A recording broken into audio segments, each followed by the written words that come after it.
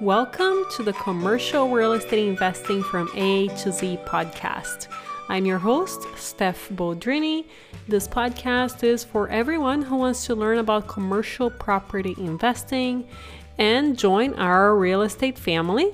We get the best people in the industry to give you straightforward and practical advice that you can actually use in your investing. And in today's episode, we are chatting about short-term rentals. We rarely talk about residential investing in this podcast, but once or twice a year, I make an exception for specific topics that might be very valuable to you guys, and short-term rentals is definitely one of them. I have vetted this asset class myself, and in today's episode, we are chatting with a great friend of mine, Tim Hubbard. He has been investing in real estate for a decade, and specifically in short-term rentals for the last 6 years. So he has done thousands of bookings, and we are going to learn a lot from him today.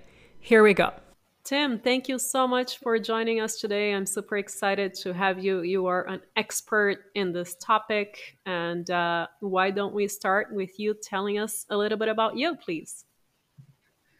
Yeah, thanks for having me, Stephanie. Glad to be here. I've been investing in real estate for over a decade, but I started focusing on short-term rentals like 6 years ago, I guess, and kind of haven't looked back. It was mainly just because the revenues have been, 3, 5, sometimes higher than that, than what I was getting with long-term rentals. So kind of just been focusing on finding properties that fit that model. I'm from California originally. I left there, I guess, 6 years ago, maybe. And I do a lot of my investing in Tennessee, some in Oklahoma. And then a few years ago, I moved out of the U.S. So I'm down in Colombia right now, and I've been spending several years down here. So. And we met, I think, over 2 or 3 years ago. And I've seen you just expand your short-term rental portfolio and be super successful at it. When I met you, I'm like, oh gosh, short-term rentals, that sounds like so much work. Yeah. But Yeah. now I think there's a lot of interest out there just because the numbers make a lot of sense, as you were saying. So why don't we jump into what are some of the benefits of investing in short-term rentals? Yeah, well, there's quite a lot. And there's actually some that have like popped up that I just realized recently, like eviction moratoriums, for example. Like that was never a thing with short-term rentals, because if someone is staying in our properties less than 30 days, normally they don't have any landlord rights. So we actually had quite a lot of flexibility there. And then also, kind of along like these inflation lines, all the money that we printed to help the economy with everything that's been going on, we've had a lot of inflation. So that's one of the reasons that rents are going up. And with short-term rentals, we can change our rents every day. So, we don't get locked into a year lease and or under rent our properties. We can use tools, and there's tools to do all this. So we can set up a tool that'll change our pricing every day. But I guess the biggest reason that or advantage that I've got into short-term rentals is that literally, like, some of my properties are making like 5, 8 times the amount of rent I was making with a traditional long-term rental, like single family home. So, back in the day, if I was looking at it and saying, okay, I want X amount of dollars a month to become financially free, I could, through properties, I could literally divide that number by 5 times, and that's the amount of short-term rentals that I need to accomplish the same amount of money. So, I mean, that was the main reason, the biggest advantage, I guess, coming down to the income. And that has been consistent over the last 6 years, every single year. Yeah, yeah. So COVID was interesting. I have properties in 3 cities, and properties that have been short-term rentals for a long time, and some that are just new. And so it was different during COVID because we had less travel, and my properties that I had around for a long time, they still did really well, much better than long-term rentals. But some of the newer properties were a little more vacant, but still also better than long-term rentals. So Mm. yeah, I would say they have been very consistent, and I'm super bullish on the future because just the way people are living has changed. More people are working remotely now than ever before. And even if a lot of them go back to the offices, there's still going to be way more people working remotely than there was prior to COVID. And so we have people staying in our short-term rentals for longer periods too. Before, when they booked a vacation for a weekend, maybe they had to go back to the office on Monday, but now people can work from wherever they are. So they don't have to go back to an office, and they can stay in a short-term rental for a few weeks or a month, or they can go to another state that maybe they're interested in moving to and just live there temporarily. So I think it's just a trend, like the way that we're living. And a lot of, venture capitalists and people are starting to recognize this also. So we're starting to see people, big venture capitalist firms enter the space. So yeah, I'm really bullish on it. It's been consistent, and I think that it will be going forward too. Agree. That's one of the things that I think about all the time. I would love to spend a month somewhere and just Hmm. get to know that city. And obviously, we would do that through a short term rental. How do you choose a market within this asset class? I pretty much choose the market as I always have chosen markets. I mean, based on the fundamentals, a place where people are moving to and not moving away from, where the employment is diverse and there's not just one industry, where it's landlord friendly, and that's a big thing because aside from all the traditional fundamentals we look for a good real estate market, we have to take it a little further if we're looking on finding properties as short-term rentals. And the big one is regulations. But before that, yeah, I guess I'm looking for places just has good fundamentals, where people are moving, population growth. A lot of like the Sun Belt areas in the U.S. have been growing a lot, so I think those are good areas. But then the landlord friendly one is a big one, and I found that there's a pretty good like correlation between landlord friendly cities or states and short-term rental regulations. If the city is very landlord friendly, then it's probably a little more likely that they're going to be more friendly towards your short-term rentals as well. Mm-hmm. I'm pretty much looking for, because when I'm buying my short-term rentals, they're actually long-term rentals to begin with. So I'm buying properties that make sense as long-term rentals. Most all the time, they're already occupied and they already have long-term tenants. I'm just looking for properties that would work well if I converted it to a short-term rental. That way, I always have that backup plan. If something does change, I can go back and rent it as a long-term rental. But if not, I can put some furniture in there, throw it online, and potentially make 3, 5, or more times what the long-term rent is. So you don't necessarily look for hot vacation spots because they might not be great fallback plans, right? If something does change, is that correct? That is correct. Yeah. And that's not to say that vacation Yeah. rentals in these hot areas can't do extremely well, because they definitely can. Um, I guess I'm just a little more comfortable knowing that it's always going to be a good rental, no matter whether it's got a short term guest in there or a long term. No, I think But that's yeah, a very wise way of approaching it. I can think of a billion things that are so scary about short-term rentals and managing these properties and dealing with these volume of people. But let's mhm. hear from you. What are some of the scariest things about short-term rentals?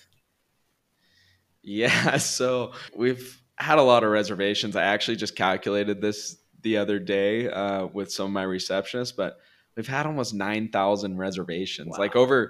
over 16,000 guests. So anything that you could imagine, I mean, we've probably come across it.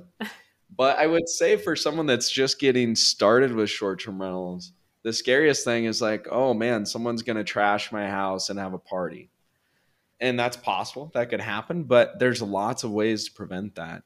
And COVID really disrupted the travel industry. We used to not rent to locals, for example, because we found that a lot of locals would rent a place and they'd throw parties. So when Mm-hmm. COVID happened, we were only renting to locals, really. And so we really had to add in some extra measures to make sure that we weren't renting our properties to people that are going to have parties. And so there's lots of tools now. So there's noise sensors, for example, that can notify you automatically if the noise goes above a certain level. Of course, you can put cameras, security cameras on the exterior, so you can monitor how many people are going into your property. We have all of our rules and regulations before someone makes a reservation. You can hold deposits. So there's lots of ways to combat all these things, but I think that's probably one of the scariest things for someone that's new to short-term rentals, but there's lots of ways to prevent that. I guess maybe another thing that might be scary is sort of, when you first start, if you're taking a long-term rental, for example, you're going to turn into a short-term one. It's like, how good is this actually going to do? Mm-hmm. So forecasting occupancy and stuff like that. Oh no, what if I put all this furniture in there and it's vacant all year? So that can be scary as well, because it can be a big investment to put all the furniture in there and all that. But there's lots of ways to forecast that now too. So we've got websites like airdna.co that provide a lot of good data on down to the zip code. It's so much easier than it was like 6 years ago when I started to be comfortable with short-term rentals, because we have so much data. There's so many more tools that allow us to manage the whole process, and there will continue to be more.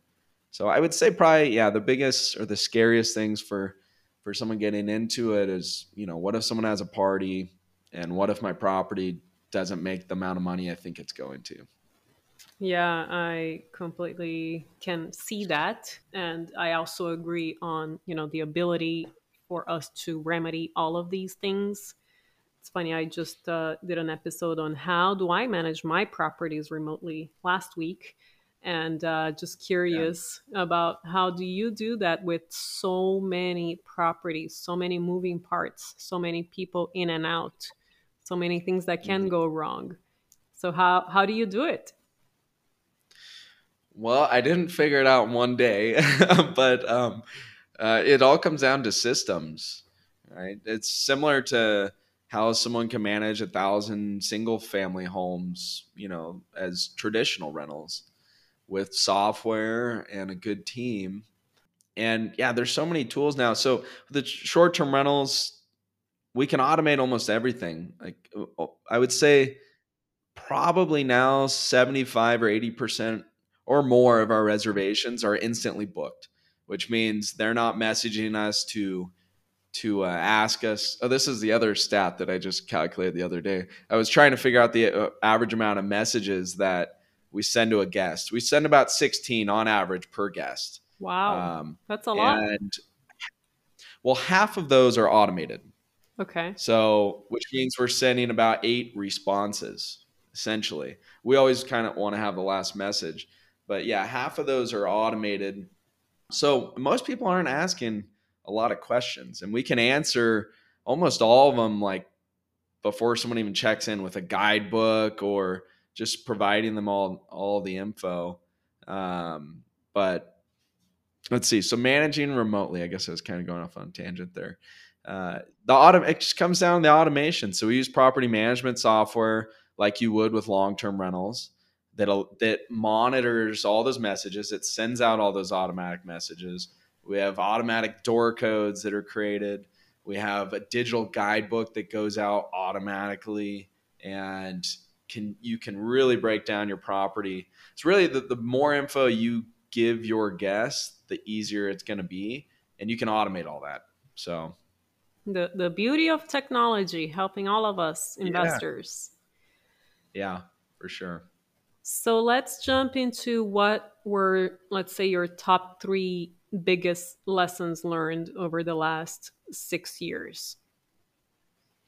Well, I'd say budgeting has always been a challenging one, and that's, I guess, not specifically to short-term rentals, since a lot of these properties aren't short-term rentals when I get them, but there's still the budgeting thing. It's pretty easy to figure out furniture costs and stuff like that, but when it comes to renovations, a lot of my properties are old historic properties. They're over like Mm. 100 years old, and there's just a lot of unknowns with those. So I guess when I was getting into those, probably budgeting a little better. let's see. I guess another one would be to trust these numbers. When I was first getting started, maybe there were some opportunities that I passed on because I was nervous about the occupancy and stuff like that. But I think the demand's only growing and getting there's more and more demand than there's ever been. So I would trust the numbers that we can see around our properties, and there's lots of stats and info available. A third one, something I wish I knew, is that you can manage these from wherever. I left the US several years ago, and I would almost say that it's made my business better, Hmm. if that just sounds crazy, because I've had to figure out these systems. Yeah. I can't I'm not there to do anything. So it's made me focus on the things that are most important, and figure them out and come up with systems. And the cool thing is, like, when we come up with these new systems or new tools or anything that we're implementing, it's better for the guests most times too. You know what I mean? It's Yeah. like things are more transparent, they happen quicker. So I guess, yeah, to combine this third one, it'd say it gets easier the more you do it. So the first one you do is going to be the toughest, and then it's only going to get easier, I would say. I'm sure, just like anything else, right? From these Yeah. answers, what I'm curious is how do you budget for, let's say, a one bedroom and also, let's say, a three bedroom?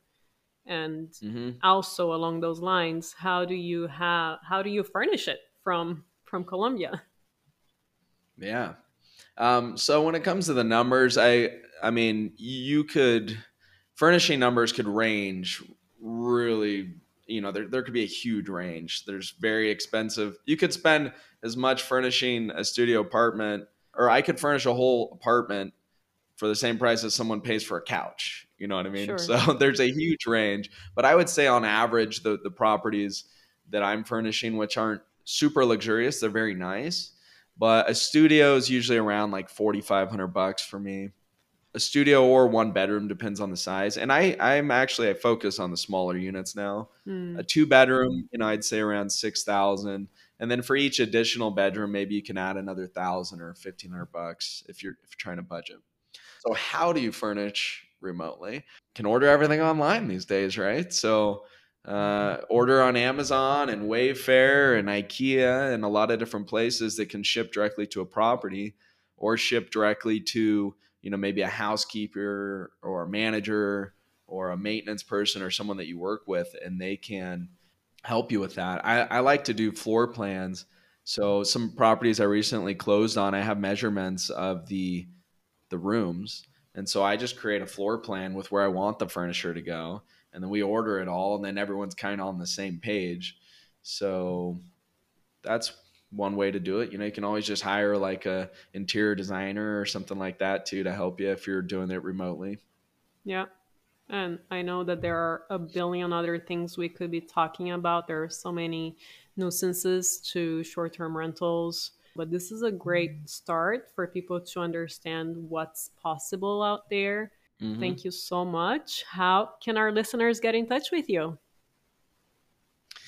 Yeah, so I have a podcast as well. It's called Short Term Rental Riches, and it's on iTunes and all the different outlets. And then I have a website, restmethods.com, which is REST methods.com. And we've got a bunch of resources on there specifically for short term rentals. And I've been teaching on the subject for a couple of years now. So they can get a lot of good information by checking out those places. Awesome.